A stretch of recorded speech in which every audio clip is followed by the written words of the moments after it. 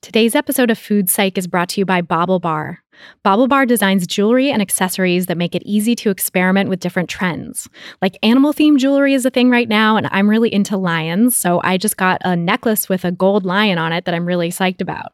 You can get 20% off your purchase when you visit bobblebar.com and use the promo code PSYCH. That's bobblebar, BAUBLEBAR.com, and get 20% off using promo code PSYCH, PSYCH. Welcome to Food Psych, a podcast about intuitive eating, health at every size, and body liberation. I'm your host, Christy Harrison, and I'm an anti-diet registered dietitian and certified intuitive eating counselor, offering online courses and programs to help people all over the world make peace with food. Join me here as I talk with interesting people from all walks of life about their relationships with food and their bodies. I remember I was teething, little gums bleeding. Cried every evening, it was all about eating.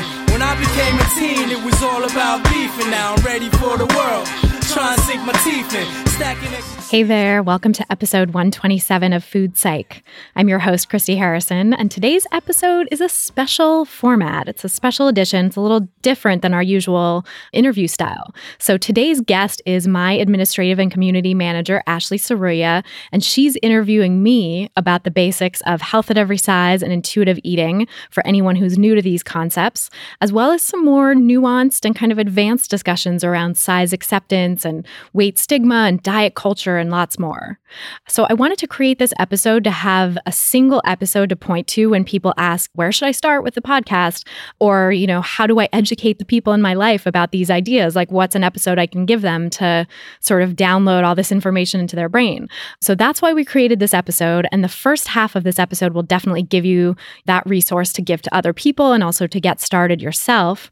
And the second half gets really juicy because that's where we discuss some advanced topics like how to handle troll questions about size acceptance and why I'm so vocal about these issues, as a person in a smaller body, and what it's like to be speaking out about these issues of size acceptance as a person in a smaller body, and how eating disorder recovery and quote unquote healthy eating fit in with intuitive eating, and lots more. So it's great. It's packed with lots of good stuff, and I can't wait to share it with you in just a moment. This week, I'm not going to answer a listener question since basically the whole episode is me answering questions, but we'll resume that regular format next week, and you can still submit your own question for a chance to have it answered on an upcoming episode by going to christyharrison.com/questions. That's christyharrison.com/questions. And then speaking of questions, this episode is a lot like the exclusive episodes I do for my Intuitive Eating Fundamentals course. So if you like this one, you'll love the course. It gives you answers to hundreds of your fellow participants' questions, as well as your very own questions that you can ask when you become a member, plus a private Facebook group just for course participants that's incredibly supportive and safe and wonderful. And you can connect with me there and connect with other people in the group to get support as well. Plus, there are 13 modules of incredibly rich multimedia content to help you become an intuitive eater and leave diet culture behind. Learn more and sign up for the course at christyharrison.com/course. That's christyharrison.com/course. And from now through the end of October, I'm still giving 10% of all my online store sales to hurricane relief efforts. So if you're listening to this the day it comes out, you still have a little over a week to get in there and to contribute. So if you've been waiting for a special occasion to buy the course, this is a really good one because it's for a good cause. All right, so now without any further ado, let's go to my conversation with Ashley Seruya. She's going to dive right in with the first question. Cool. All right, so our very first question, very basic. What is intuitive eating? Right. So intuitive eating is pretty much the default mode. Like I always say, it's the way we're born knowing how to eat, right? We have innate cues about hunger and fullness and satisfaction, and we don't think much about it when we're babies, right? We cry to be fed when we're hungry. We know to stop when we're full. We eat what seems good to us, and, that's pretty much it. No babies are thinking about calories, But then through diet culture, which is the water that we swim in. We'll talk a little bit more about diet culture later, but diet culture is basically the culture we live in that is constantly telling us about weight loss and good foods versus bad foods and what we should eat and shouldn't eat. And, when we're socialized in diet culture, we really lose our connection to that innate knowing that we're born with. So intuitive eating, in the sense that I'm an intuitive eating coach or counselor, it's a practice for restoring that connection with your body and with food. So relearning and practicing the process or the principles of intuitive eating. And so there are 10 principles developed by Evelyn Tribole and Elise Resch, who are fellow registered dietitians. And they developed the concept of intuitive eating in the 1990s, but it was really based on this research and sort of long-term understanding of how people are born eating, and also the work being done in the eating disorder treatment community. That was a pretty big influence on them as well, and sort of defining what intuitive eating means. So they defined 10 principles of intuitive eating, which are: reject the diet mentality, honor your hunger, make peace with food, challenge the food police, feel your fullness, seek satisfaction and pleasure, learn to honor your feelings without using food or without needing food, respect your body, engage in joyful movement as opposed to punishing exercise, and then honor your body with gentle nutrition. And gentle nutrition comes at the end, I want to emphasize, because their philosophy, and really what I've found in my practice also works the best, is in diet culture, we're inundated with talk about nutrition. It's everywhere we look. And it's all from this place of eat right so that you don't gain weight, or so that your health is optimal and you're as pure and as cleansed as can be, right? It's got all these messages intertwined with it that are very much wrapped up in diet culture, which again, we'll define a little bit later. But gentle nutrition is about kind of stripping away all the diet culture first and getting to a place where we can really tune into messages about nutrition in a way that's not going to trigger the diet mentality thinking. And also, you'll notice that rejecting the diet mentality is the first principle, and it's that way for a reason too, because that's really the foundation upon which we can build all the other principles and get back to a place where our bodies are in charge. And really, I say our bodies, but it's our body and our brain working together. Like, your body and your brain can't function independently. You couldn't just be a brain in a jar or a body without a brain, right? We would die. So, intuitive eating is the intuitive eating that we're born with is that innate connection between body and brain. Like, your body signals hunger and your brain sounds the hunger alarm bell that tells you, oh, it's time to eat, I need to seek out food. And your body signals fullness through various hormonal mechanisms and physiological mechanisms, and your brain senses, yeah, I'm kind of done with this meal. And satisfaction, same thing, right? Your body is picking up cues from the environment, like, oh, that smells really good, or that I remember that tasting really good, or this has real visual appeal, or I love the sort of colors of this food, or whatever, right? You're getting all these messages from your environment, and then your brain is interpreting them and saying like, ooh, that seems satisfying, like that's what I want, right? So you're, when it's functioning normally, intuitive eating is a really strong connection between your body and your brain, but diet culture really severs that connection. It's like your body wants one thing and it's telling you you're hungry, right? Or you want a particular food, and your brain is saying, but no, the diet says I can't do that, right? Or I'm trying to lose weight, so I'm not going to eat when I'm hungry, or whatever. And so you get into this place where your body and your brain are fighting each other. And so intuitive eating is about, all of those principles that I talked about obviously have a lot more to them than just this broad heading that I've given. But like, each of those principles is about doing different things to get your body and your brain reconnected and to reconnect you to that innate sense of, yeah, I've got this. I know how to eat. I know how to feed myself. So yeah, that's intuitive eating. And I'll say, like, I'm an intuitive eating coach and counselor, right? So my role there is just to help facilitate that reconnection between body and brain.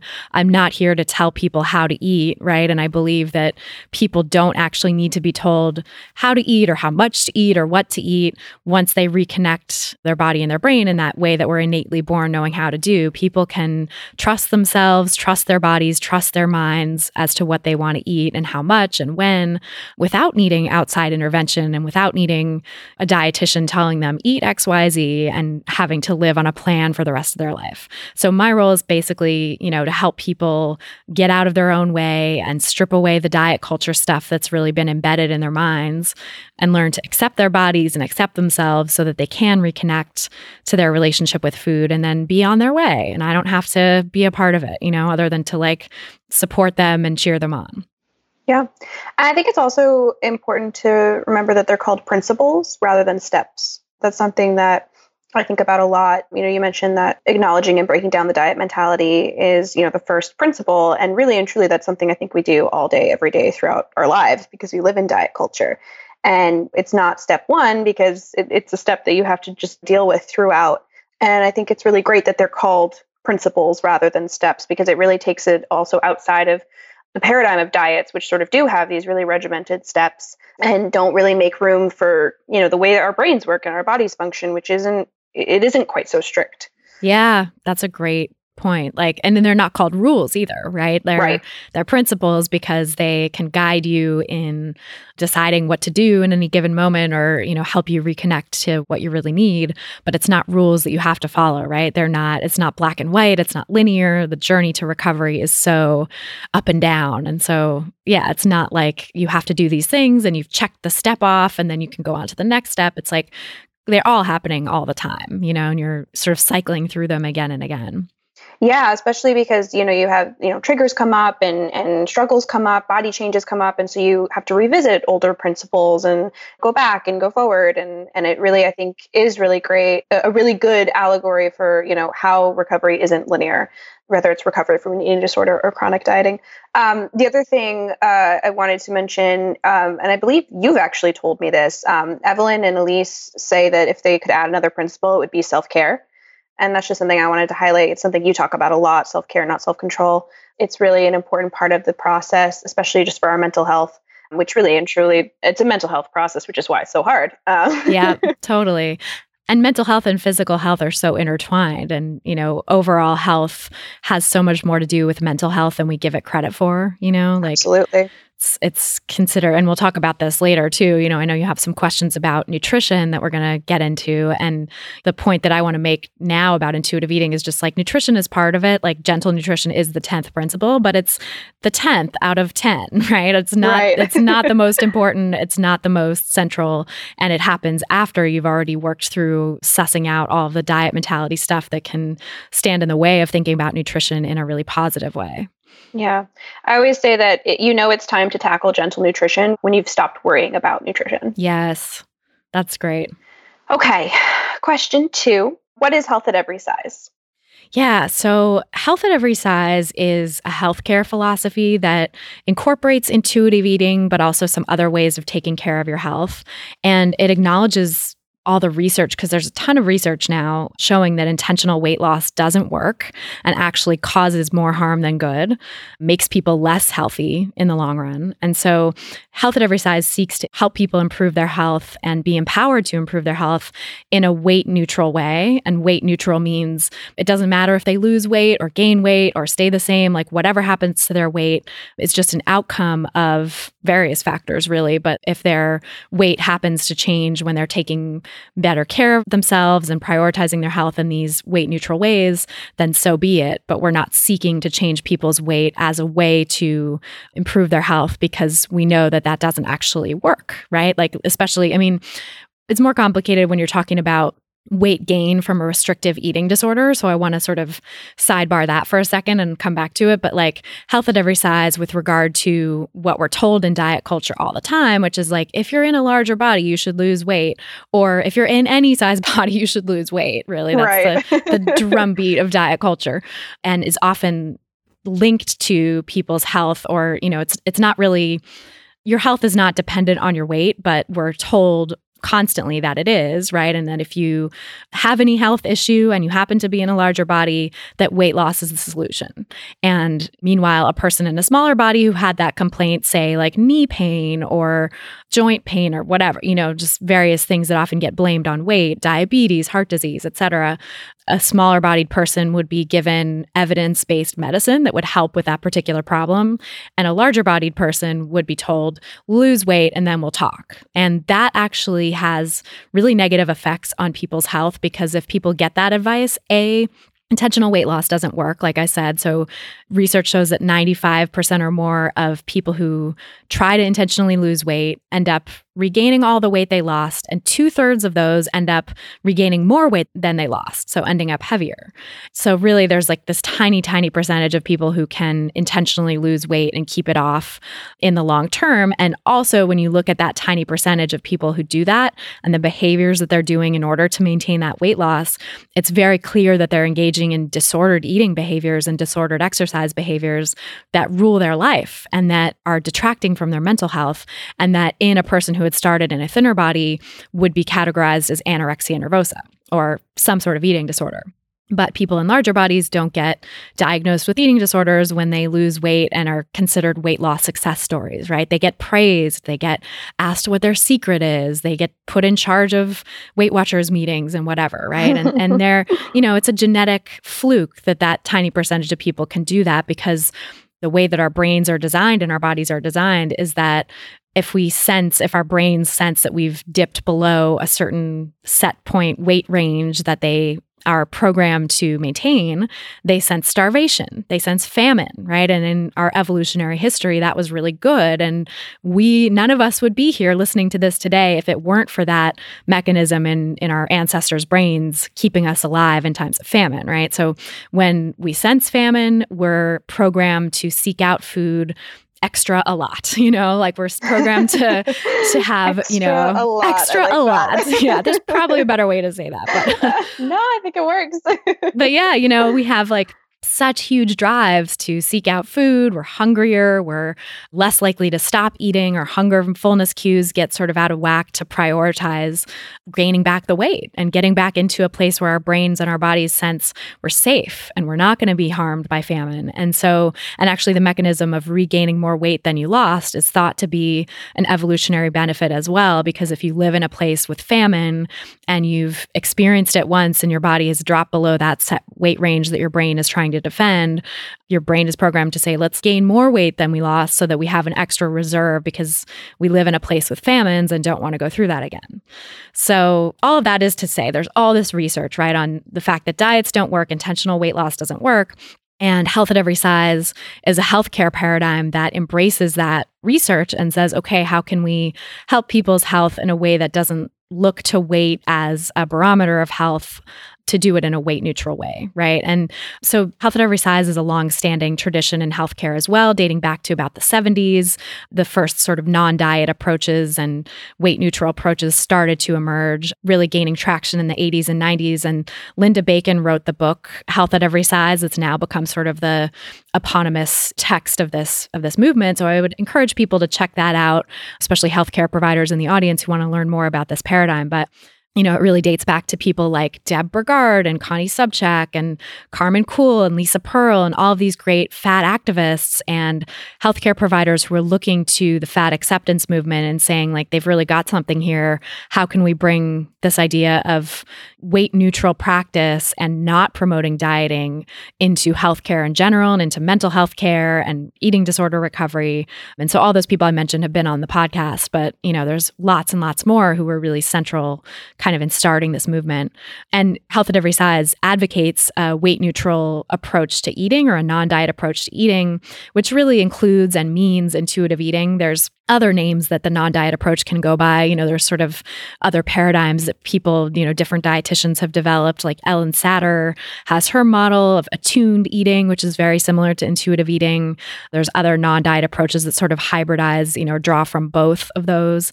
But basically, non-diet approach equals that mind-body connection that I was talking about that we're all born with, aka intuitive eating or attuned eating. And so Health at Every Size advocates for that as a way for people to take care of their nutritional needs and their food needs, and also, their movement needs, right? With intuitive eating, one of the principles is gentle movement or joyful movement.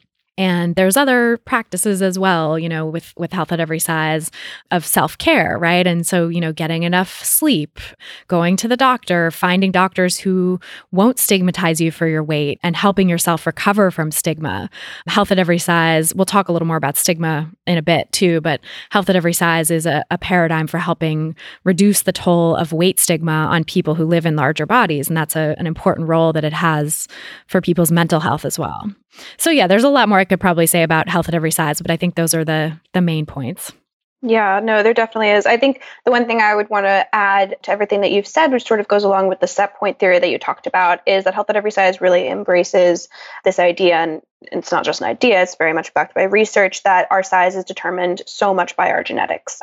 And so it really embraces size diversity. So there's of course, the fat acceptance portion of health at every size that you talked about, and I'll link to all of those food psych episodes that you mentioned.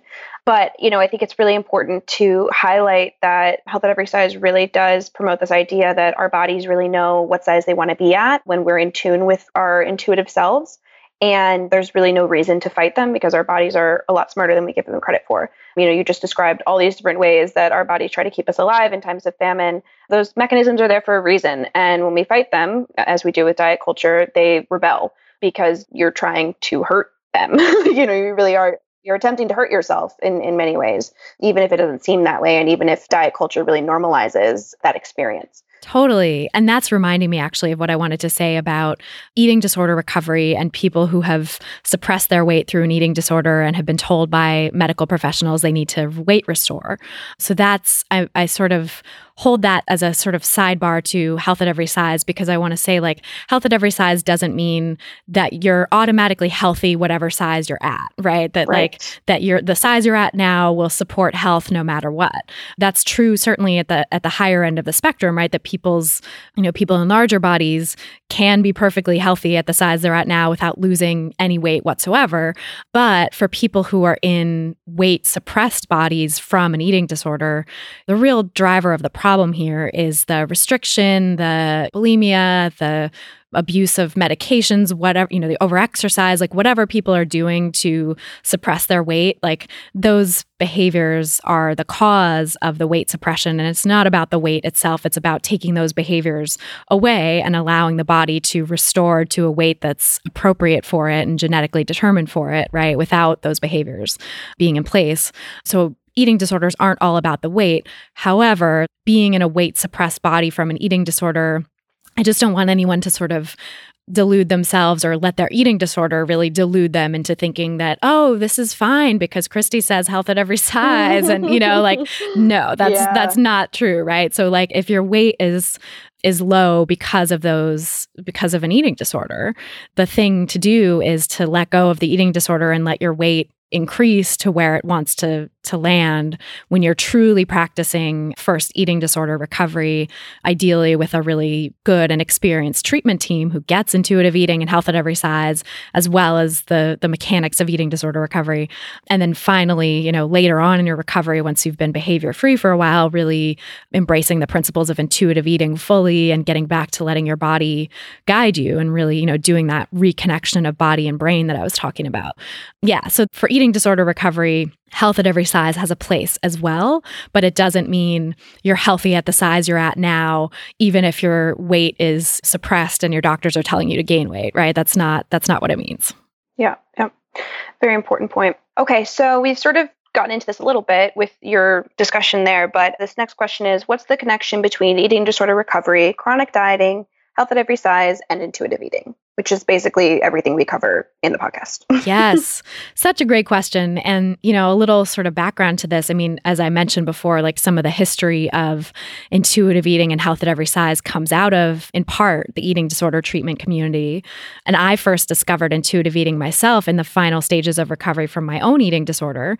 And it helped me to I had been an intuitive eater for, 19 or 20 years before I developed my eating disorder in college. And so when I finally reached a point of recovery where I could do intuitive eating again, it was like, oh, right, I get this. This makes a lot of sense because I had a pretty long history of doing it already, and I recognized how to do it. Sometimes it can take a lot longer, especially for people who've had an eating disorder for a long time, to really click into intuitive eating again. So I want to emphasize that it's in the final stages of eating disorder recovery that intuitive eating can happen. But, imagine my surprise when I started working in the eating disorder recovery field and learned that intuitive eating is generally considered the gold standard of how to sort of treat people to full recovery, right? Once people are in full recovery, they're recommended to learn intuitive eating. And that's sort of the hallmark of full recovery, is getting back to that place. So, intuitive eating has a real place in eating disorder treatment for that reason. And health at every size is really important for recovery from both eating disorders and chronic dieting. And I should say chronic dieting and eating disorders are on a spectrum, right? So eating disorders are like the full-blown diagnosed. You go to the doctor or treatment center and they say like, yeah, you have a problem, whatever, right? But there's a lot of disordered eating on the spectrum that doesn't fall into that sort of generally recognized category. And it's partly because of weight bias, which we'll talk about shortly, and systemic fat phobia and stuff like that, where people in larger bodies who have eating disorders are often not recognized as having eating disorders because they're in larger bodies. And people with chronic dieting or just sort of disordered eating that's subclinical, that doesn't meet the clinical criteria, because it's the criteria for eating disorders are like you're engaging in a behavior, 2 or more times per week or whatever. There's all these specific criteria for each diagnosis. Well, if you're engaging in those behaviors less than that amount of time, but it's still, obviously causing you distress, and, really we're not meant to be engaging in those disordered behaviors whatsoever. So obviously it's going to be preventing you from having a really balanced and intuitive relationship with food if you're engaging in any sort of disordered behaviors. So I always say, disordered eating disorder, it doesn't really matter what you call it. It doesn't matter what your diagnosis is or that you don't have a formal diagnosis. Many, many more people have disordered eating without a formal diagnosis than with one. Absolutely. Hear ye, hear ye. Disordered eating is rampant. Some research shows 75% of American women have some form of disordered eating. And that includes, so it's like 65% have subclinical disordered eating, 10% have a full-blown eating disorder. And I think that number is from a number of years ago. That's about like 10 years ago or something. And I think it's probably maybe different now, right? Yeah. So point being, like, there's many more people who have disordered eating and don't have an eating disorder diagnosis, but whatever. And chronic dieting, I would call disordered eating as well, right? Always being on a diet, yo-yoing from one diet to another. So all of those things on that spectrum, health at every size plays a really important role, because if you're trying to promote full recovery from disordered eating of any kind and prevent relapse, and prevent from sliding back into the chronic dieting, the disordered eating, the eating disorder, what we really need to do is take the focus off of the pursuit of thinness, the pursuit of weight loss, the pursuit of purity, in eating and having good and bad foods, because orthorexia now is an emerging eating disorder. Orthorexia is defined as the unhealthy obsession with healthy eating. So fixating too much on purity and cutting out foods, eliminating foods, stuff like that is also a big risk factor for orthorexia and eating disorders in general. So health at every size is really important for recovery from all that stuff, because it takes the focus off of weight. It helps you prioritize your health and do things to support your health that have nothing to do with your size or with manipulating your food or your body, right? It's teaching you intuitive eating, teaching you non-diet approaches to food and movement, and self-care practices that you can do no matter what your size is, no matter what your weight is, that will help you feel your best. And again, I should say for the first time, that that health is not a moral obligation. We'll talk about this a little more later too, but people are not morally obligated to pursue health. Health might be a different priority level for people throughout the course of their lives. Sometimes they have more time to devote to it or mental energy to devote to it. Sometimes they have less. It's not a barometer of your worthiness if you're pursuing health or not. So sometimes the best thing for people, especially in recovery from orthorexia, is to let go of pursuing health And for people with low income limitations or physical disabilities or other special needs that they need to prioritize and sort of focus on just getting through the day, right? Mental health issues, et cetera. Like sometimes just getting through the day and managing your life is the best you can do. And that's a foundation for health too, right? You don't have to be prioritizing quote unquote healthy eating as it's currently defined in our society, or instrumental exercise to quote unquote achieve fitness. You can just be like affording food that month, or getting out of bed one day and reaching out to someone for connection, or just showering. Yeah. Getting a scooter or a mobility aid to help you get around. Like all of these little things that are part of self-care for people in different stages of their lives or with different abilities, like those are health promoting too. So don't discount those little things. And health with a capital H, the way it's sold to us and marketed to us by diet culture, is not everyone's ultimate priority, nor should it be. So health is not a moral obligation. I just like to emphasize that. But health at every size is an invitation that if you want to prioritize your health, or if you want to think about weight neutral approaches to health, here are some tools for you to do that. So yeah, I hope that answered the question about the connection between those things. I think it definitely did. And I'll just add really quickly about what you were saying in terms of just getting through the day is as much a part of health as anything else. There was a great discussion between yourself and Carissa Enneking. I think that was episode 123. So I'll link to that in the show notes down below or in the description, because that's a really wonderful episode and highlights that a lot towards the end. Thank you. Yeah, that's a great episode. I love that one too. Love that one. Okay, our next question, and we've sort of touched on this, but definitely a lot to talk about in here. I have an eating disorder. Can I do intuitive eating? Yes, such a good question. So I will say yes and no. So of those 10 principles of intuitive eating that I mentioned, right, there are definitely some that you can practice no matter what, no matter where you are in your recovery. Like rejecting the diet mentality is a huge part of eating disorder recovery, just as it is for intuitive eating, wherever you fall on the disordered eating spectrum, right? Making peace with food, right, is another one that you can practice. Challenging the food police, seeking satisfaction, respecting your body, learning to appreciate your body for what it can do for you rather than its looks or its size, etc. But there are certain principles that I think it's detrimental to engage in if you have a full-blown eating disorder and you're in the early stages of recovery. So particularly hunger and fullness, right? Because eating disorder behaviors really disconnect you from your hunger and fullness signals. And an eating disorder is a real severing of that brain-body connection that I was talking about, where with a restrictive eating disorder like anorexia or bulimia or eating disorder not otherwise specified, like things where you're really restricting and suppressing your weight and not eating enough, your brain doesn't get the signals from your body that you need to be fed the way it should. Like those signals are sort of severed. Your digestion can slow way down. And it's, all of these things, like severing that connection really has to do with not having enough energy needs, your body not having enough energy stores to be able to meet its needs for performing these biological functions like digestion. That's why in severe eating disorder, restrictive eating disorder cases, people can have gastroparesis, which is like a sort of paralyzing of the digestive system where it stops moving. And so with these types of things, it can be really damaging to try to eat according to hunger, because your hunger is not telling you how much you actually need, right? You might experience early fullness. You might not ever feel signals of hunger. And so trying to practice that principle of intuitive eating can just lead you further down the path of the restrictive eating disorder. That's not cool, right? Feeling your fullness can also be really problematic with eating disorder recovery because, like I said, people can experience that early fullness, early satiety thing. People can also experience a lot of shame about how much their body needs, because especially when people are restoring weight from having suppressed their weight. And again, this is wherever they fall on the body mass index spectrum, right? People with eating disorders who've suppressed their weight need to restore weight to get to what their body wants as their biologically appropriate weight.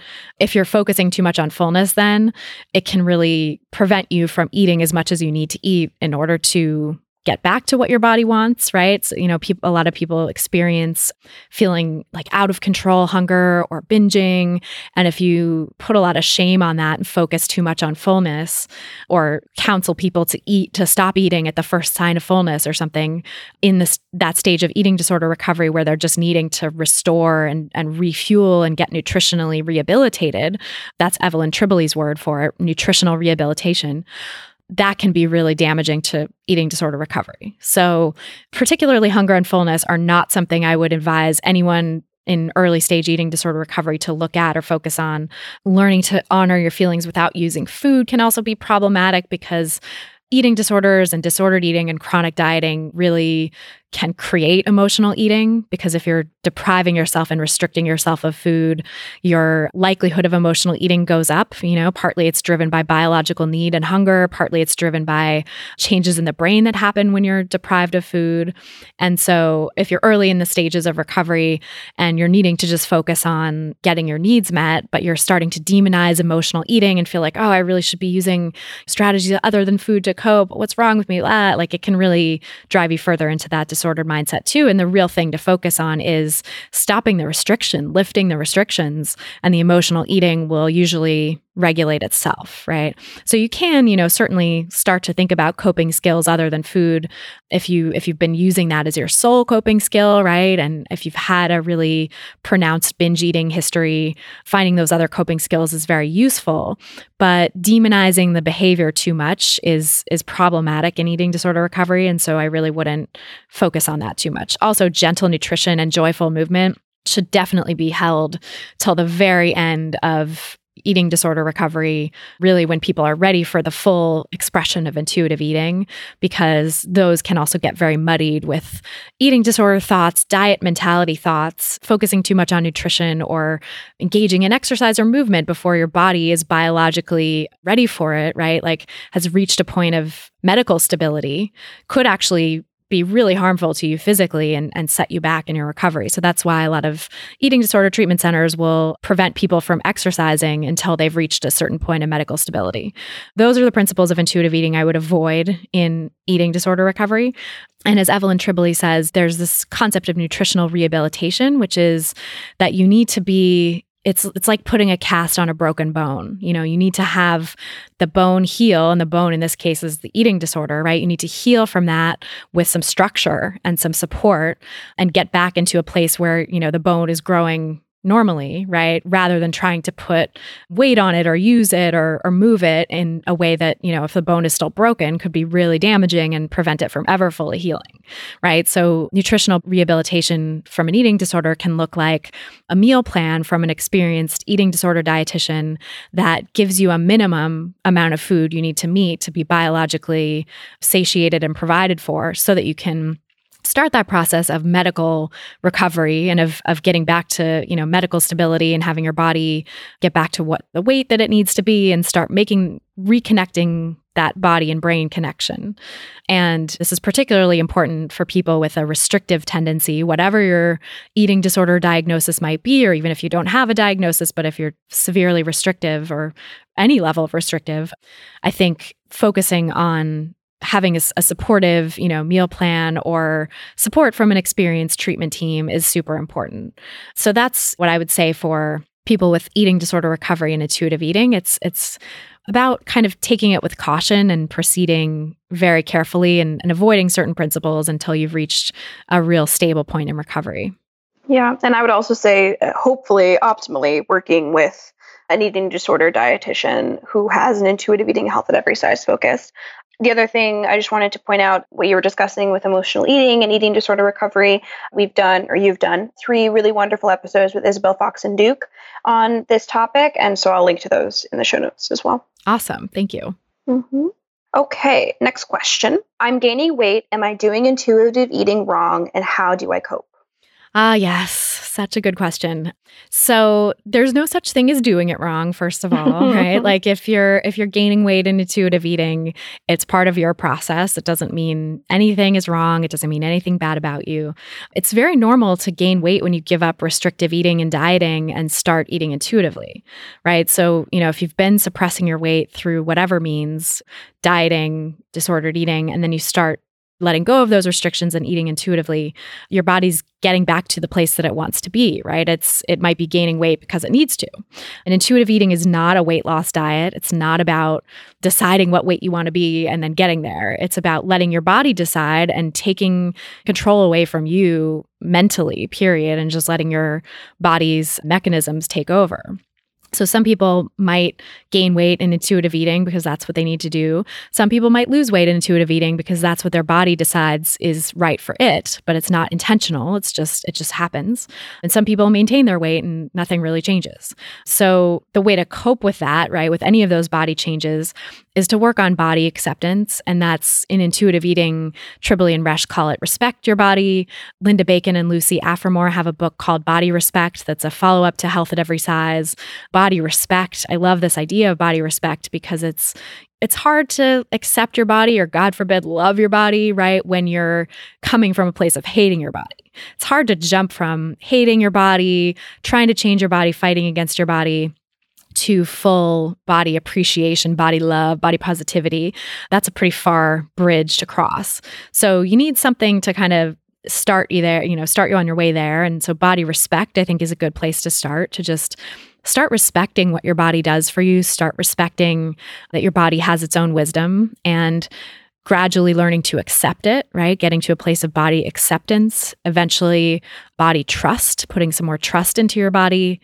And then maybe eventually it'll come around to body love and body positivity. But some people, that's a really long journey. Some people don't experience that blissful state, but they just feel like, well, at least I can get by living in my body and I'm not constantly fighting it. We've made a peace, sort of truce, to, so to speak. So I think that's something to really work on in this process of intuitive eating, especially if you're gaining weight, is to start doing the mental work on how you can accept your body, how you can let go of internalized weight stigma and body shame and the things that are holding you back from really allowing your body to be what it needs to be.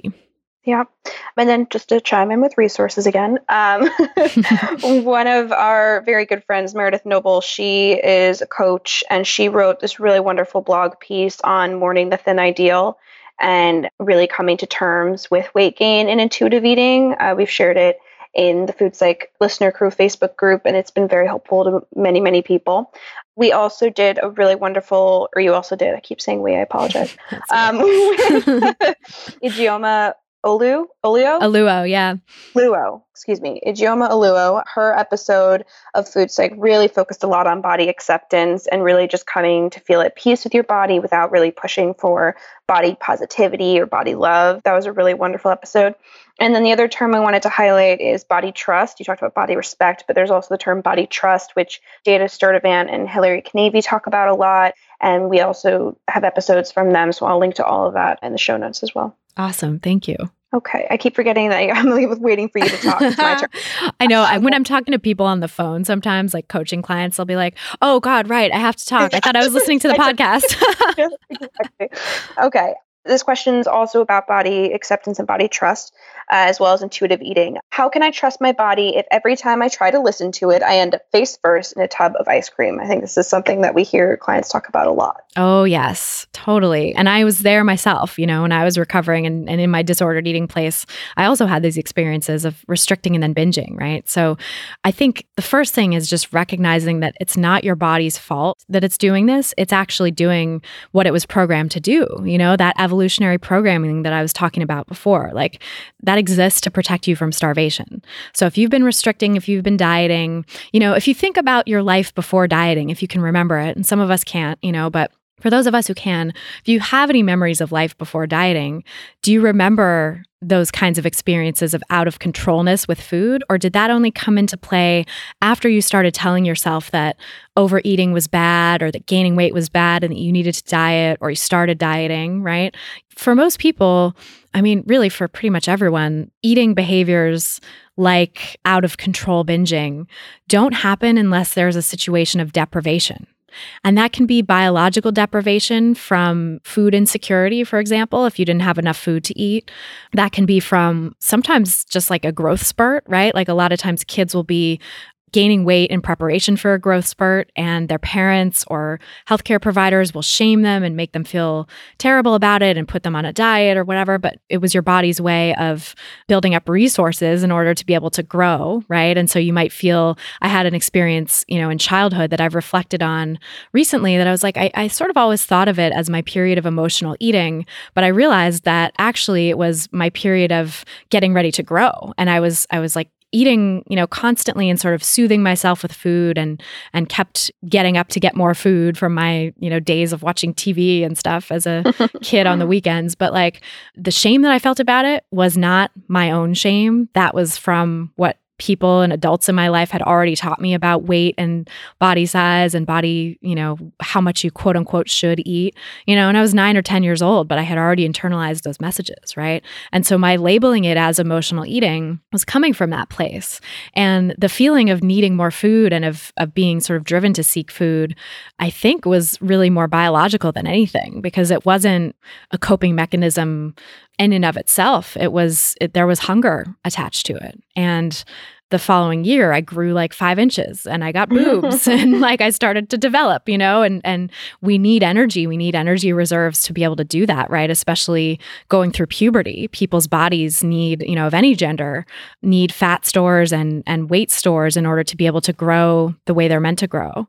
And the way they're meant to grow, I should say, gender identity is complicated and gets the teenage years are really tricky, as I've heard from a lot of trans folks that I've talked with about this stuff. And, going through puberty when you feel like you're in the wrong body already, and then getting even more into the wrong body because the gender expression of your body is becoming more pronounced is so difficult. So difficult. Yeah. So, I want to just highlight that that's also something that, anyone listening who's trans or gender nonconforming or anything like that, might have experienced that type of reason for demonizing their body or their food or their eating or their weight, that gets very wrapped up in diet culture as well. Anyway, I'm getting a little off topic of the question, but no, it's super important. It's a really, really important tangent. So I'm glad we got it in there. Same. I know. It's good to talk things out. I feel like I love the conversational nature of the podcast because it's so much more rich and leads to so many more interesting places than if I were just writing something out on the screen, Absolutely. But anyway, sort of getting back to the idea of how can you trust your body if it's driving you to binge or feel out of control, recognizing it's doing what it's programmed to do to protect you from starvation, and that the real culprit here is dieting and restriction. The real culprit is not your body. If it was left to its own devices, it would just binge forever and ever. That's not true. Like the reason it's doing that is dieting and restriction, right? And so recognizing that and recognizing that body trust is a process, right? Just like intuitive eating is a process. It's not these steps you go through and then you're done. It's a journey, and it circles around and it winds and it comes back throughout your life and all of this stuff. So recognizing that it's a process, learning to trust your body, and that it really takes time and practice. And the longer that you can practice easing up on the restrictions, the dieting, the deprivation, the more you'll have experiences of being able to trust your body and say like, oh, wow, I feel done with this ice cream. I actually don't want any more. I can stop. And I promise you that was something I never expected for myself either. But now I've been an intuitive eater again for, 8 years or something. And I really feel like it's the times when I was dieting, I thought, well, I can't have cereal in the house because I'll just finish the whole box. I can't have chips in the house. I can't have ice cream in the house. All these things that I mentally labeled off limits because I would end up face first in the box or bowl or whatever. With time and recovery and practicing the principles of intuitive eating, those foods became less and less salient. They called to me less and less, to the point where now it's like, we'll have 5 boxes of cereal in our pantry all the time, and we'll just sort of work our way through them very slowly. And there's some that I've had in there for months, because I just eat it when I feel like having cereal, and not because I quote unquote can't control myself with cereal as I had labeled it before, right? So there's really a huge difference in when you take the restrictions and deprivations off and your body starts to trust.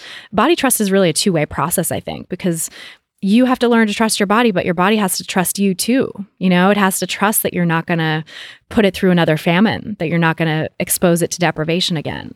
And so when your body can trust you and build up enough trust in that way, it really will relax and allow you to stop having those feelings of out of controlness.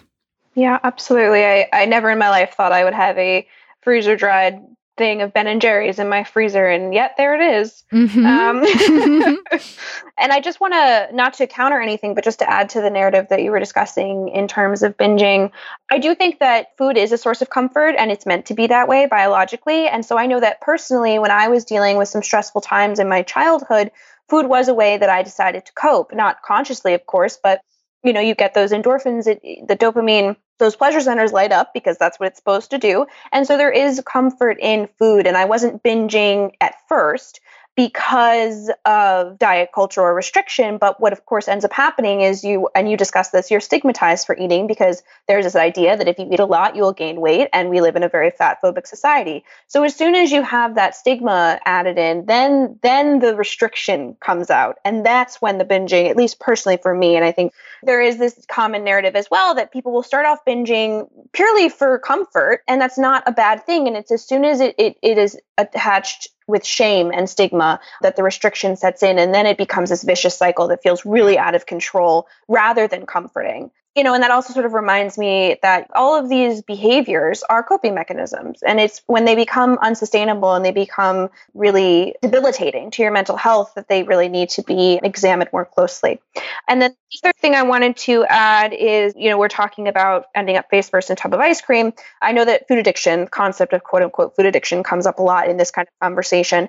And you did a really wonderful episode with Marcy Evans, who's, one of the biggest names in breaking down the food addiction research in the anti-diet community. And so I highly, highly, highly recommend that episode for anybody who feels like they're struggling with food addiction, because I think you and I can both attest to the fact that many people who struggle with chronic dieting and eating disorders think they're like addicted to carbs. That's a very common narrative. And Marcy really breaks down why the food addiction research just doesn't stand up and talks about, why we might feel addicted to food. Yeah. Wonderful episode. So I'll link to that down below. Awesome. Okay, next question. And this is the nutrition question you referenced, Christy. How can I eat whatever I want if I'm concerned for my health? You're a nutritionist, so shouldn't you be telling me to eat fruits and vegetables? Yeah, right. I get this a lot. So, first of all, I'll say, as we've been talking about this whole time, health is about a lot more than what we eat, right? Eating is actually a pretty small percentage of what determines your health. Mental health plays a huge role. Socioeconomic factors that are beyond our control play a huge role. Things like discrimination and stigma that we face in society play a huge role. So there's many, many things, and that's not even to talk about other self-care behaviors like sleep and going to the doctor when we need to and stuff like that. So health is not just about nutrition. I feel like there's this myth in society right now that nutrition is the be-all, end-all and that you can cure anything through food. And I think that's the way that diet culture has morphed. I'm working on this piece right now, actually a piece of writing about how diet culture has shape-shifted over the years and how, it used to be really overt and above board, and it was about weight loss and it was about morality. Those were the two sort of twin threads sort of uniting diet culture. It was like weight loss and being a moral, upright person if you were doing the right things, quote unquote, nutritionally. And it's really gone sort of underground lately, where it's about still morality and it's also still about weight loss, but diets don't want to say they're diets. They don't want to say they're about weight loss, or they don't want to say they're about, it's not religion, it's clean eating, right? Or it's not dieting, it's clean eating, or it's Whole30, or it's paleo, or it's, diets are marketing themselves. Even Weight Watchers is marketing itself as not a diet, but as a lifestyle, right? And all of these things are diets. They're exactly the same. Their intentions are the same and their outcomes are the same as all the diets of decades past, but they've really shape-shifted and morphed to say they're not about dieting, they're about health. And so I really, as a nutritionist, having gone through the traditional dietetics model and getting registered as a dietitian, I saw firsthand sort of how this history of diet culture still persists within the dietetics community and the nutrition community. And I see it in a lot of people who are holistic nutritionists and go through those kinds of programs as well, or health coaches going through holistic programs. We're all of us medical professionals, doctors and physicians as well, psychotherapists even, we come up in this model, medical model or holistic health model or mental health model that is steeped in diet culture, that's very intertwined with the diet industry and diet-based beliefs about food and bodies that shape the science that we read, that shape what we're taught, what our professors believe and teach in these programs. And so being a dietitian, nutritionist, I think is a huge risk factor actually for eating disorders, disordered eating, orthorexia, and there's actually research on this too, that there's a high prevalence of orthorexia in people in dietetics programs and people who are dietitians professionally. So, and there are a lot of dietitians listening, I know, and other healthcare professionals. And I think it's our duty as healthcare professionals, obviously, to do no harm, right? And diet culture does real harm. We're going to talk a little more about stigma in a minute. Diet culture does real harm to people, and it's made people's health worse and worse over the decades. And it's our responsibility to stop that harm. And that starts within. That starts with looking at our own beliefs and biases about food and weight and bodies, and things we've learned in our education that are steeped in diet culture and rooted in fat phobia and shame, and really unearthing these things and stopping the madness. So I shouldn't actually be telling people to eat fruits and vegetables. I shouldn't be telling people what to eat whatsoever. I should be teaching people how to reconnect with their bodies and use their own innate cues to eat intuitively. And that's now what I do after years of working as a nutrition professional in the other model of telling people what to eat, of trying to increase fruit and vegetable consumption and all of that stuff. And certainly there's a place for fruits and vegetables and nutrient-dense foods in the gentle nutrition part of intuitive eating. But I rarely talk about that stuff publicly anymore because, like I said, it's the last phase of intuitive eating for a reason, right? People have to be ready to approach nutrition from this more gentle place. And if they do it too early, they can still be rooted in the diet mentality and bringing all these diet thoughts and rules or eating disorder rules to the table that prevent them from relating to nutrition in a really gentle and sustainable way. So I've actually stopped really talking about like the health benefits of particular foods and stuff like that. You know, a year ago or so, I was writing a column for Refinery 29 about gentle nutrition basically, and I stopped doing that. I'm not really doing much of that public speaking about nutrition and health. I'm talking about that with people in my coaching program who are ready, and people who go through my intuitive eating online course and are ready for that module. And I have all these cautions because it's a self-paced course. So I have, all this caution at first, like if you feel any diet stuff coming up as you go into this module, circle back, go to the other modules, do some of the exercises again, work on rooting out the diet mentality, and then reapproach it. You can wait. Like you don't have to do this right now. And I've had people say that have gone through that module and felt good about it, that they were like, this is really like all the other principles of intuitive eating that I was working through along the way. By the time I got to the gentle nutrition piece, I was like, oh yeah, sure. That makes total sense. Like that fits right in. And that's kind of what I've been doing anyway, because gentle nutrition is so basic, right? It's stuff that we probably already know deep down after we strip away all the layers of, but what about gluten? But what about dairy? But what about nightshades? Like all this crazy nonsense. And I'm sorry to use the word crazy. I'm trying not to be ableist. I think that is an ableist word, but nonsense that is out there. Like we need to strip that all away before we can talk about nutrition from a healthful place and a healing place, in the sense of mental health. Yeah. So I don't like to tell people to eat fruits and vegetables. We've all heard the advice to eat fruits and vegetables our whole lives, right? And fruits and vegetables can be very delicious and are incorporated into most cuisines the world around, right? There's things that give you fruits and vegetables in satisfying and delicious ways without having to really think about it. So by all means, eat what you like, right? But I'm more concerned about people's relationships with food and helping people develop their own barometer, get back to their own inner compass about food and nutrition, and strip away the influence of diet culture. Yeah. And then just a couple of episodes that relate to what you were just talking about. Alan Levinovitz's episode about the religion of diet culture. That's a fan favorite. And I think that really relates to what you were talking about in the very, very beginning of this question. Also, Emily Contois' episode, which was the season 5 premiere about the history of diet culture. That's a really fun one. I found it extremely fascinating. Me too. And then all of Reagan Chastain's episodes, which I believe there's been 2 now at this point, she talks a lot about healthcare and diet culture and how diet culture really influences our research, how we treat fat people in the healthcare community. And she's just absolutely brilliant. And so I'll link to all those down below. Amazing. And so our next question, and this one's super, super important. How do I make sure I don't turn intuitive eating into a diet? So huge, right? Because anything can become a diet, even intuitive eating, if you relate to it with the diet mentality, which is why in Tribole and Rush's book and the principles of intuitive eating that I teach, rejecting the diet mentality is the first principle, because you have to root that out in order to not relate to intuitive eating as a diet. Isabel Fox and Duke, my wonderful colleague who we talked about earlier, who's been on 3 episodes now, calls it the hunger and fullness diet, that you can turn intuitive eating into a diet by making diet rules that say, I can only eat when I'm hungry and I have to stop when I'm full. And that's not intuitive eating. That's the hunger and fullness diet, right?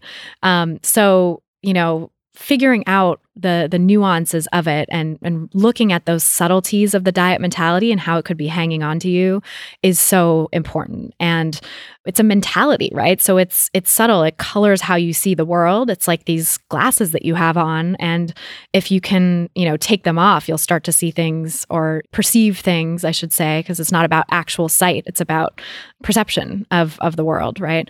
Very important distinction. Yeah, I'm trying to, as I said before, I'm trying to use less ableist language. I've become, more conscious of trying to root out ableism, which is like, discrimination on the basis of ability. And I've realized how many of the words and metaphors that we use in our society are ableist in nature, in origin. So I'm such an auditory learner that I tend to use like listening metaphors without even thinking about it, because that's how my brain works. I think of things as hearing, and that's probably why I was attracted to podcasting and did a podcast, but not everybody has hearing and has the ability to hear. So why am I using these metaphors, So I'm trying to root those out. Anyway, with rejecting the diet mentality, like I spend a ton of time on this in my intuitive eating online course, and any coaching that I do on intuitive eating is circling back to that principle of rejecting the diet mentality and making sure that with each new principle, we're also looking at how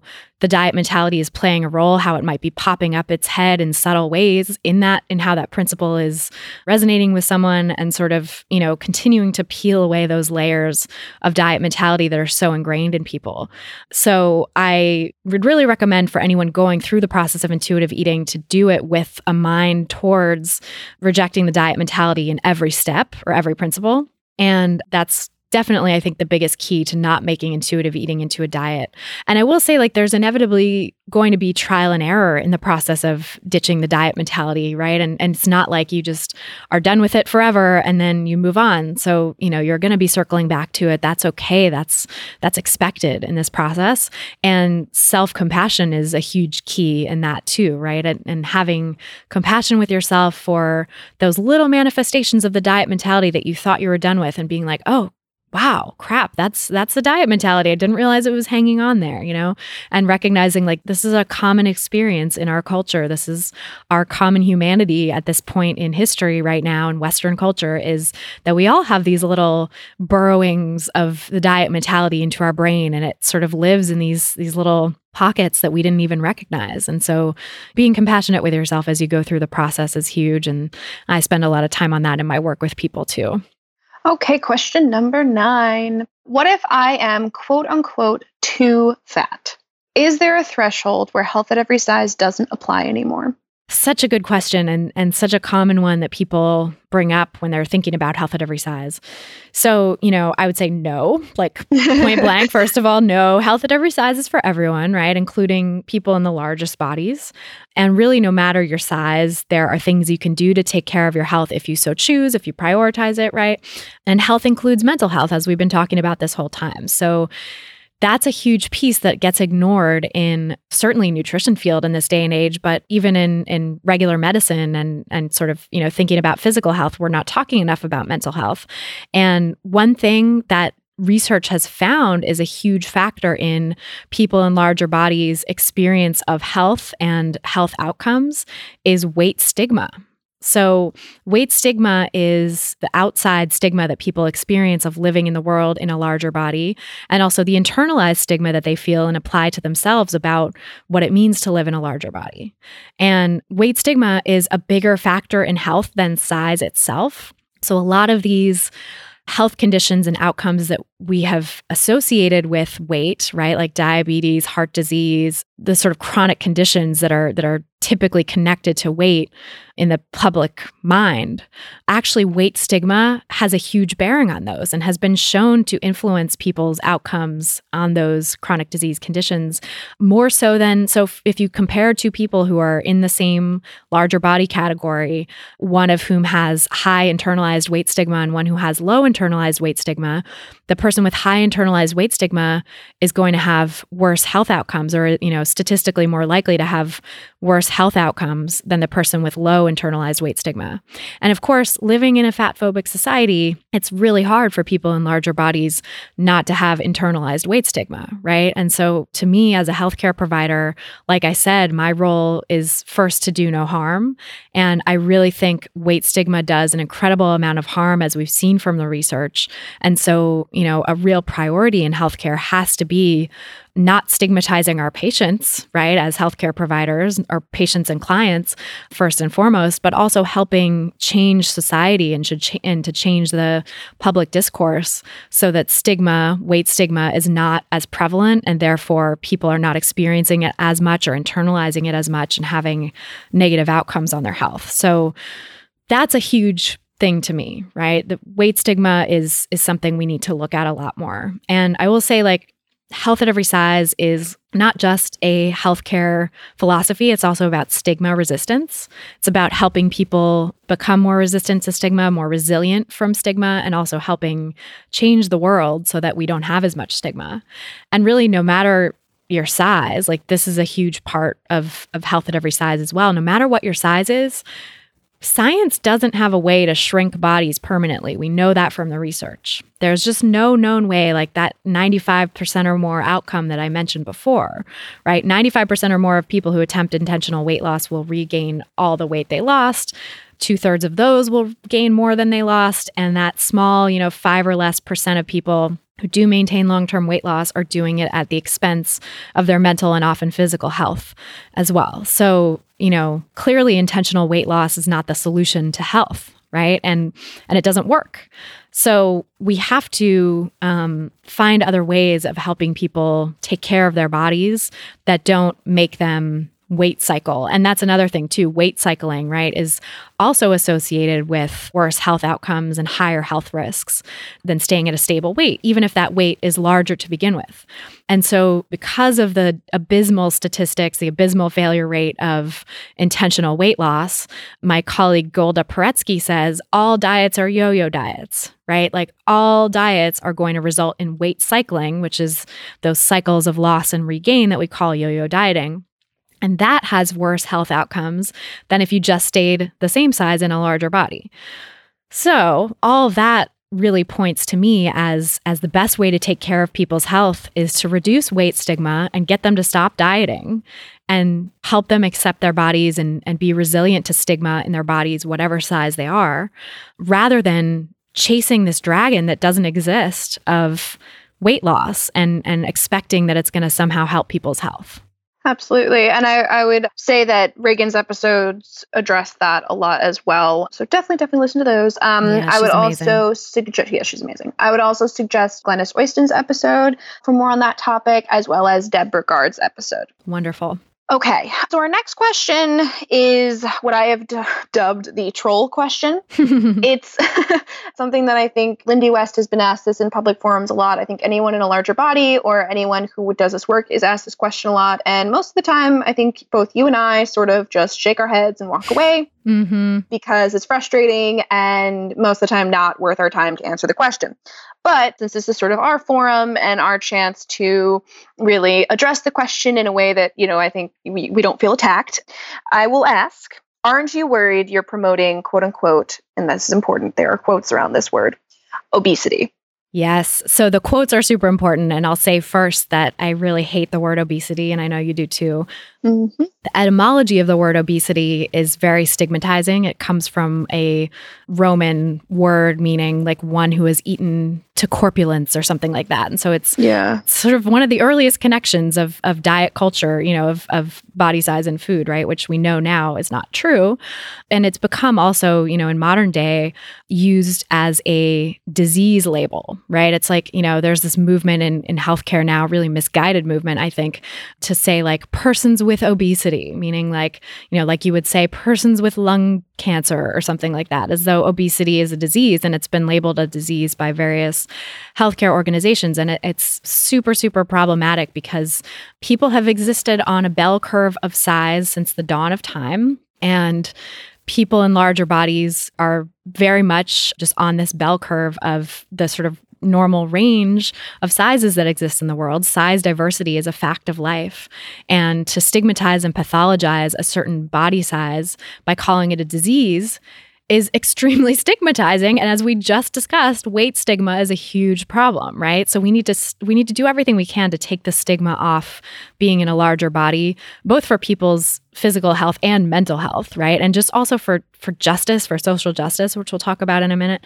But, so I hate the word obesity. I like to say, you've probably heard me in this episode already say, people in larger bodies, which is a much more neutral descriptor, right? Of like, that's their body size. They're in larger bodies. It's not saying anything about a judgment on the body size. I sometimes will use the word fat in the spirit of fat acceptance and the fat acceptance movement. I don't always use it myself as a person in a thin body because I find it sometimes, depending on where people are in their journey to body acceptance, that word can be triggering. That word is an epithet hurled at people in the schoolyard and used to bully. And so for people to make peace with that word is often a really personal journey. And so I talk with a lot of guests who have embraced the word fat from the spirit of fat acceptance and embrace that label for themselves.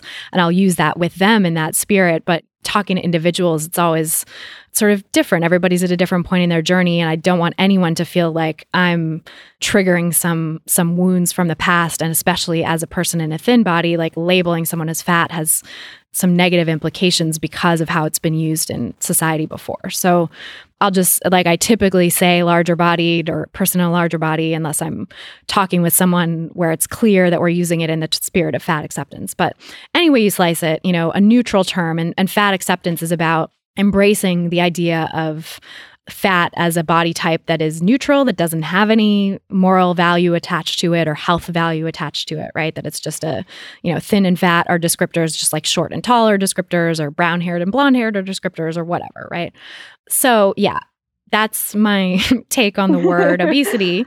And now to sort of the larger question, right, of promoting obesity, which is like, ooh, that is such a troll question. But people ask that because I think there's this idea, right, of obesity being a disease, and that if you tell people to stop dieting, that it's going to make everyone suddenly be in a larger body, aka be diseased in this paradigm that they're coming from, this diet culture paradigm that they're coming from, right?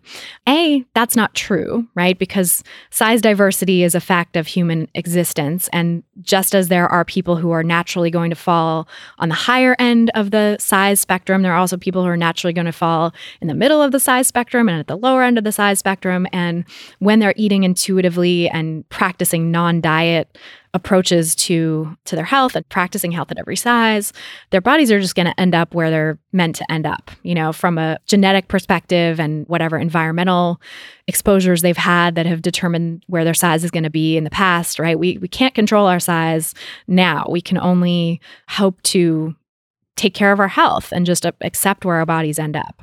And so as a person in a thin body, right? Like my whole family are in thin bodies. I've been in a thin body since I was a child. Or since I was a baby, I guess. But when I got back to intuitive eating and gave up restricting and dieting, I ended up in a thin body again. No surprise, right? Because I was always in a thin body.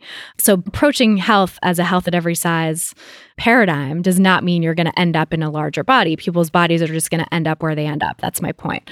But more importantly, too, I want to say I'm promoting people in all size bodies taking care of themselves to the best of their abilities and living free from weight stigma, right, that worsens their health.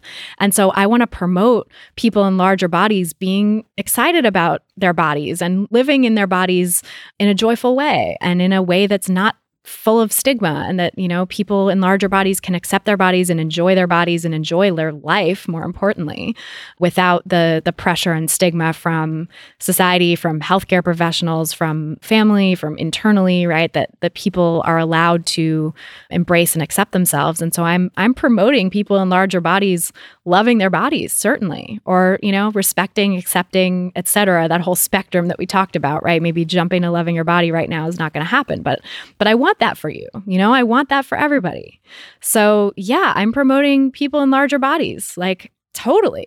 But I'm also promoting people in whatever size bodies living their life and being free from stigma and just doing great things in the world.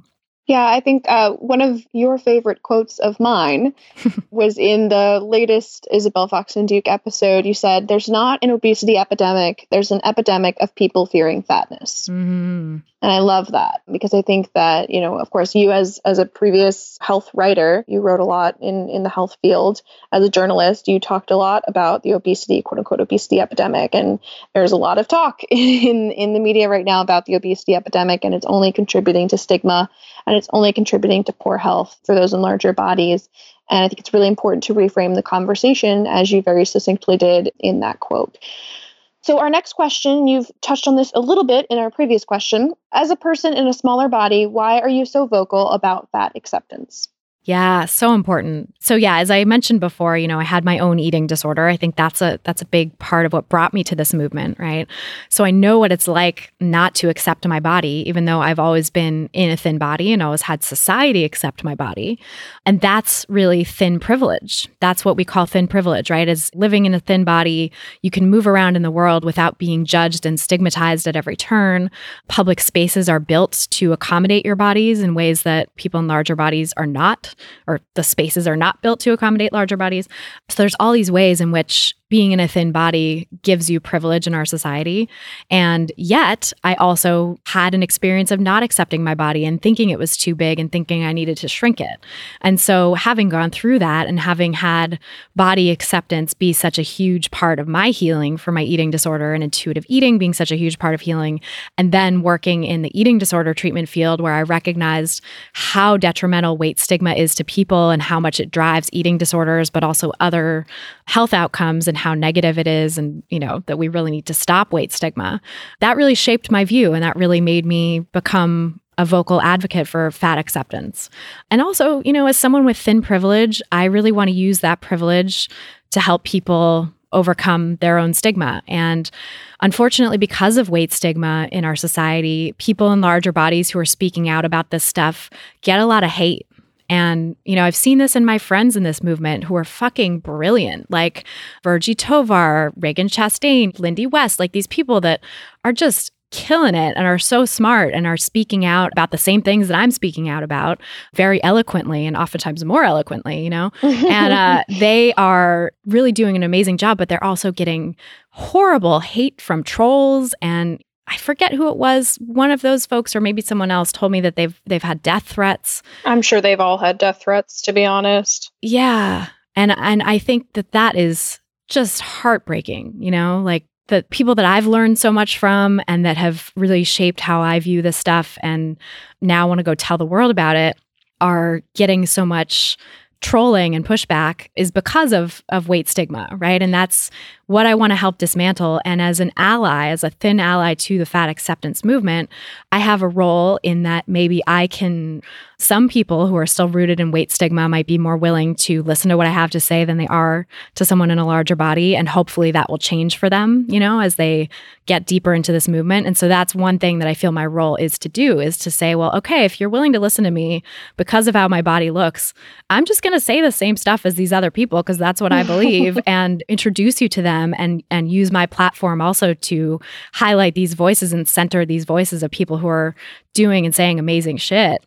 And then hopefully bring people along and get them to a point where they can say, oh, wow, that kind of makes sense. Like, actually, or like that person's really cool, or I really resonate with their experience, or they have a lovely voice, or they're really smart, or whatever, right? I think that can play, some small role in helping to end stigma too.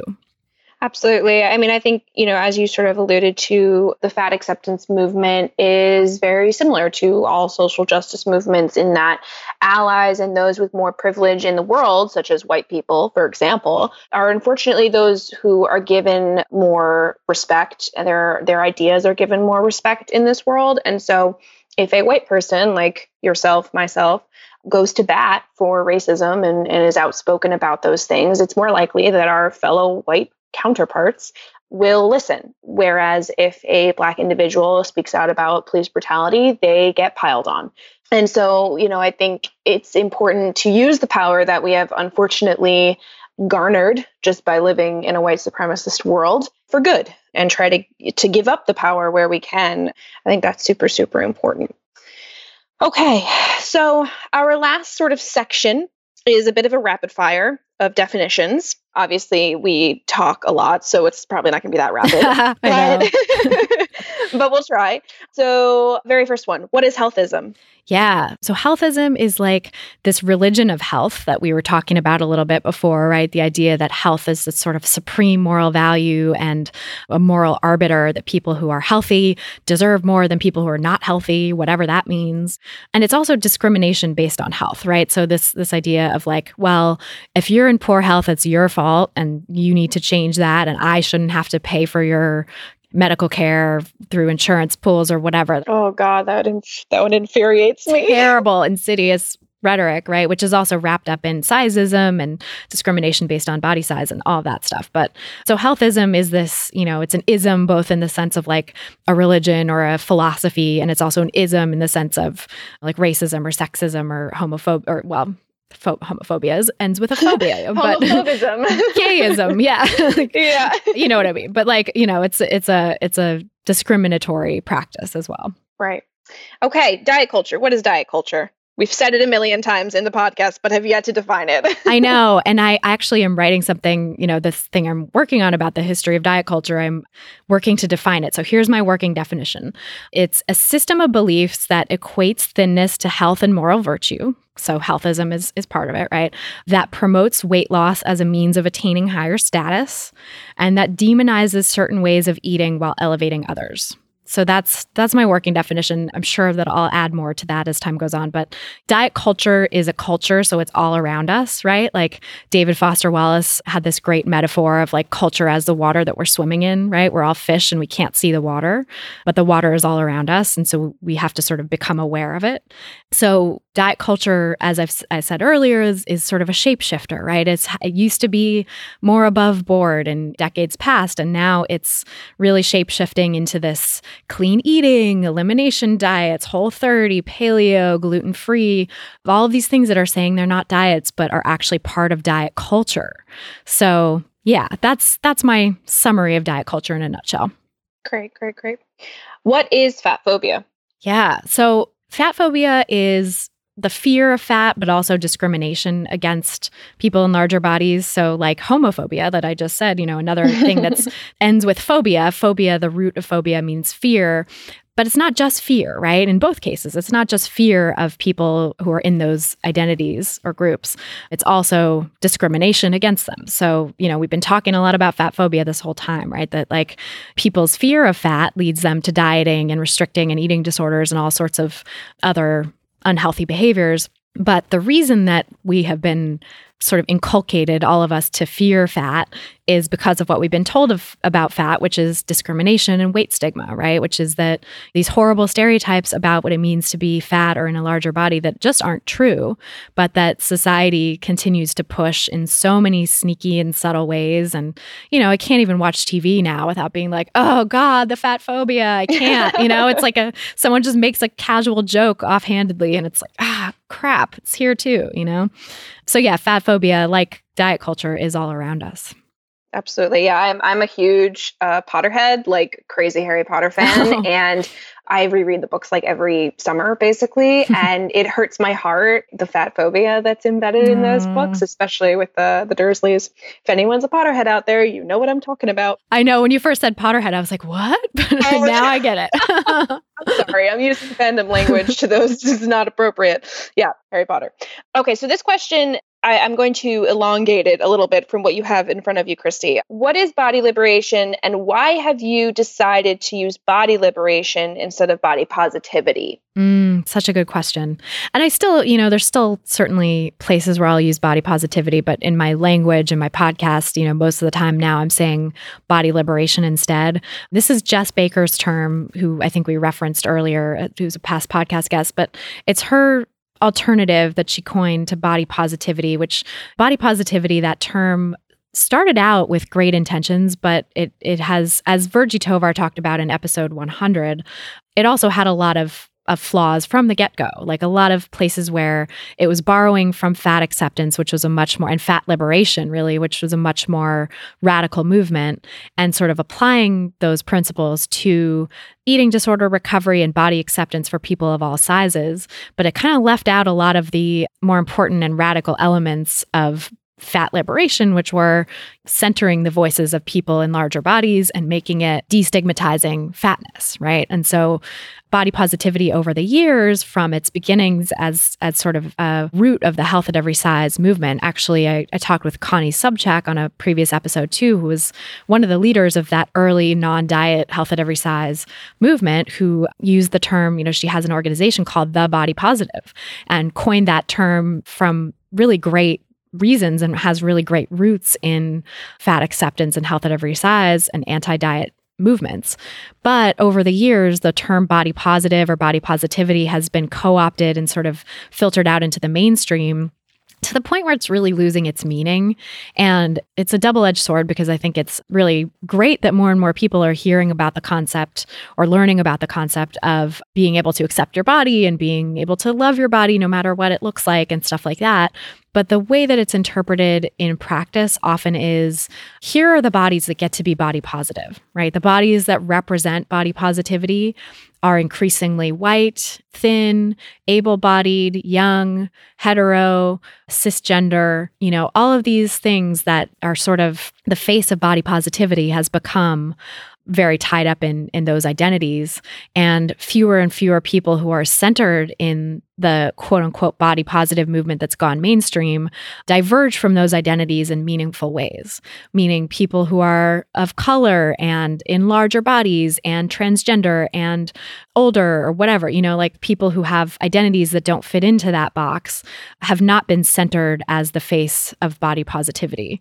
And that's problematic, right? And there are people who are still, it's a really nuanced discussion, because there are people who are still using the term body positive that are much truer to that social justice and inclusive and intersectional way of talking about it. Like Connie Sobczak at The Body Positive really believes in those values and ideals. Amber Carnes of Body Positive Yoga, who I know has had some issues or qualms or thought about changing the name, as she's discussed in her writing. But like Body Positive Yoga is a brand also, and it people can recognize what it is, right? And so she's wrestling with that, but she's also firmly committed to these values of social justice and intersectionality, which is another buzzword I'm using, but it means that we all exist at the intersection of multiple identities and also multiple oppressions, right? So I have a lot of privilege, right? I'm white, cisgender, straight, relatively young, able-bodied, socioeconomically okay. But I also am a woman, right? And so being a cis woman is a way that many people in our society are oppressed, right? Because we live in a patriarchy. And so cis and trans women have multiple means of oppression and sexism that we face in the world. And so navigating my identities, right? I have one area of oppression that I've experienced quite a bit in my life of sexism, but also many, many privileges that allow me to navigate the world in an easier way than people who have other intersecting identities, right? So that's a little side note there, but I think the word intersectionality is super important too. But anyway, body liberation, getting back to that, so the idea of body liberation really encompasses more intersectionality and more radicalism, and centers this idea of liberation, that people in all bodies deserve to be free from oppression and stigma. And I think Jess Baker has probably a more longer and more eloquent discussion of why she came up with this term. But, in my take and my use of it, I like the use of it. I love the word fat liberation too. And I love the fat liberation movement and concept. But I also recognize that, some people listening to the podcast and interacting with my work don't identify with that word for whatever reason, whether they're in smaller bodies and recovering from eating disorders, and that's why they're drawn to this work that I'm doing, or whether they're in larger bodies, but the word fat is really problematic to them and it's not something they are ready to embrace. And so I like the word body liberation because it centers the idea of liberation and freedom from stigma and oppression, and also body, all bodies, right? So all bodies belong here. And that includes bodies with disabilities, trans bodies, bodies of color, bodies of other sexual orientations, all of these ways, all of these identities, all of these intersecting identities are welcome under the umbrella of body liberation. Great. The only thing I'll add to that is when you were talking about the different body types that aren't really embraced, I would also include that larger fat people, and in the term in the community is like big fatty versus small fatties, and as well as people who have hourglass shapes, which are more traditionally accepted and are in larger bodies versus maybe apple shapes, pear shapes. I don't like comparing people to fruits, but I think everyone will know what I mean when I say that. Yeah. That is so important. I'm glad you brought that up. That's a really good nuance to add. Yeah. And then just, I guess, to continue the discussion you were just having, because you sort of already answered this question, but why is body liberation and or body positivity a social justice movement? I guess you could say you kind of already answered that, but if you wanted to add something to it.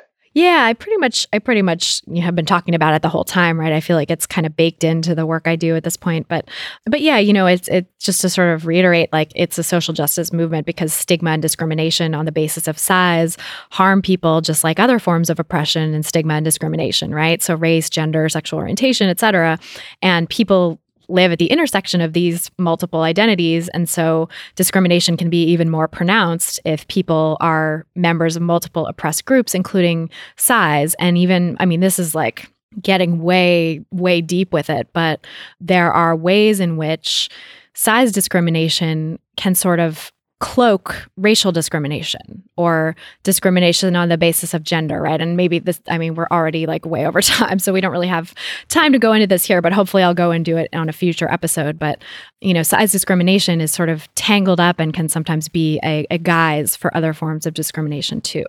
And also, I really think it's important to highlight that, for people who consider themselves progressive or social justice minded and are fighting against other forms of oppression and consider themselves, anti-racist and anti-gender discrimination and all of this other stuff, we need to also look at how we can root out size discrimination, both in society and within ourselves. So Melissa Toller, who was a past guest on the podcast and is coming back really soon. Yay. Yeah, she's so awesome. And she's going to talk more about this in her episode too. So I don't want to, presage that too much, but she had a great piece that she wrote about fat phobia in woke spaces. Right. And so, seeing these spaces where people consider themselves woke, meaning social justice minded and working to root out oppression of all kinds, but still having fat phobia run unchecked in those spaces.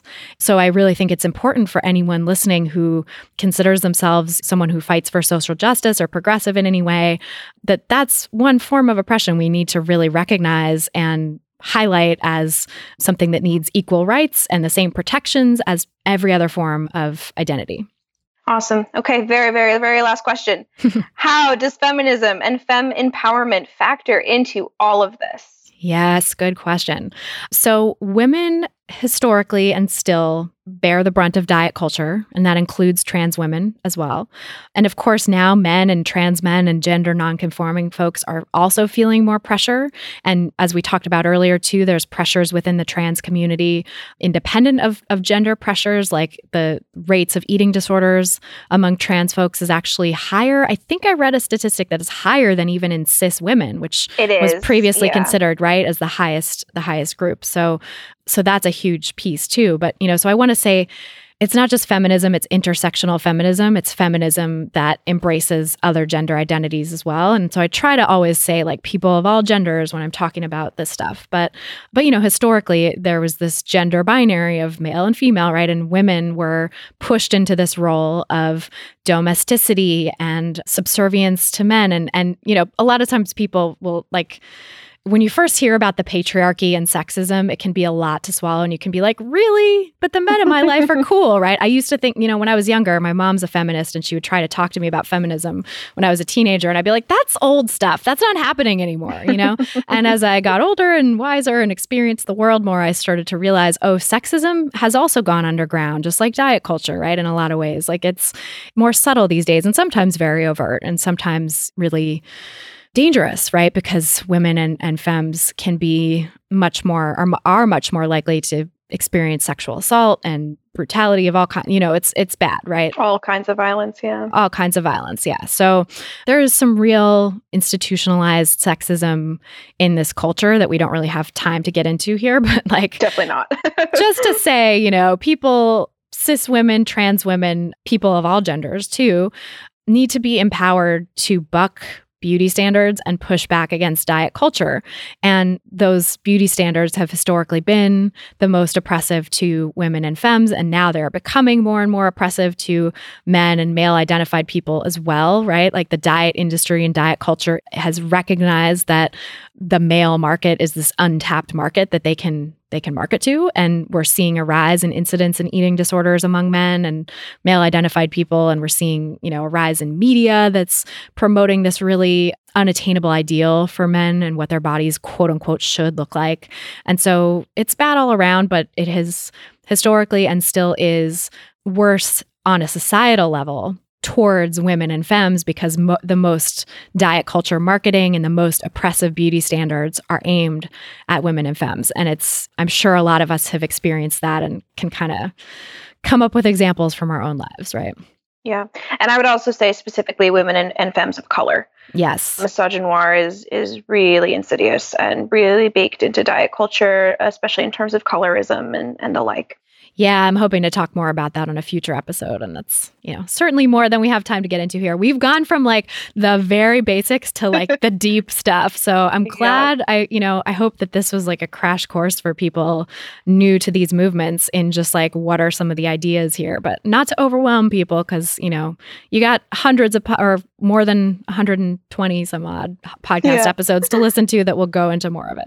Yeah, there's a lot here, but I think we covered a lot. And I think it's okay that this one's longer. It's the food psych FAQ. Yeah, totally. This is the entry point, the welcome station for everyone. All right. Well, it's been fun. Yeah, it's been great. Thank you so much, Ashley. Happy to be here.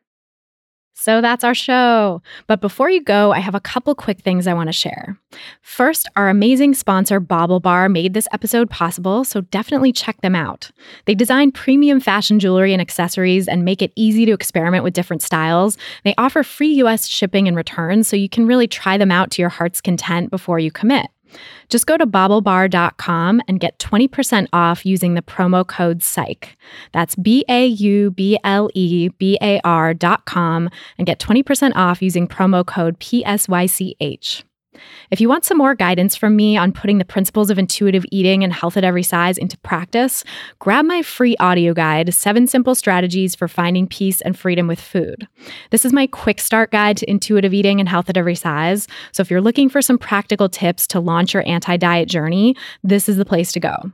Head over to christyharrison.com/strategies to get it, or you can text 7 strategies, all one word, to the phone number 44222. That's the number 7 and the word strategies all together to the phone number 44222. To get full show notes from this episode, including all of the amazing resources we discussed, because we talked about a lot of resources here, head over to christyharrison.com/127. That's christyharrison.com/127. Thanks again so much to Ashley Seruya for joining us on this episode and for being my incredible administrative and community manager. Couldn't do my work without her. And thanks, of course, to you for listening. Food Psych is edited and engineered by the amazing folks at Podcast Fast Track, and our album art was photographed by Abby Moore Photography and designed by Meredith Noble. The music you're hearing behind me now is by a band called AWOL, and the track is called Food, used under the Creative Commons license. Thanks again for listening, and until next time, stay psyched. Stupid or scared, no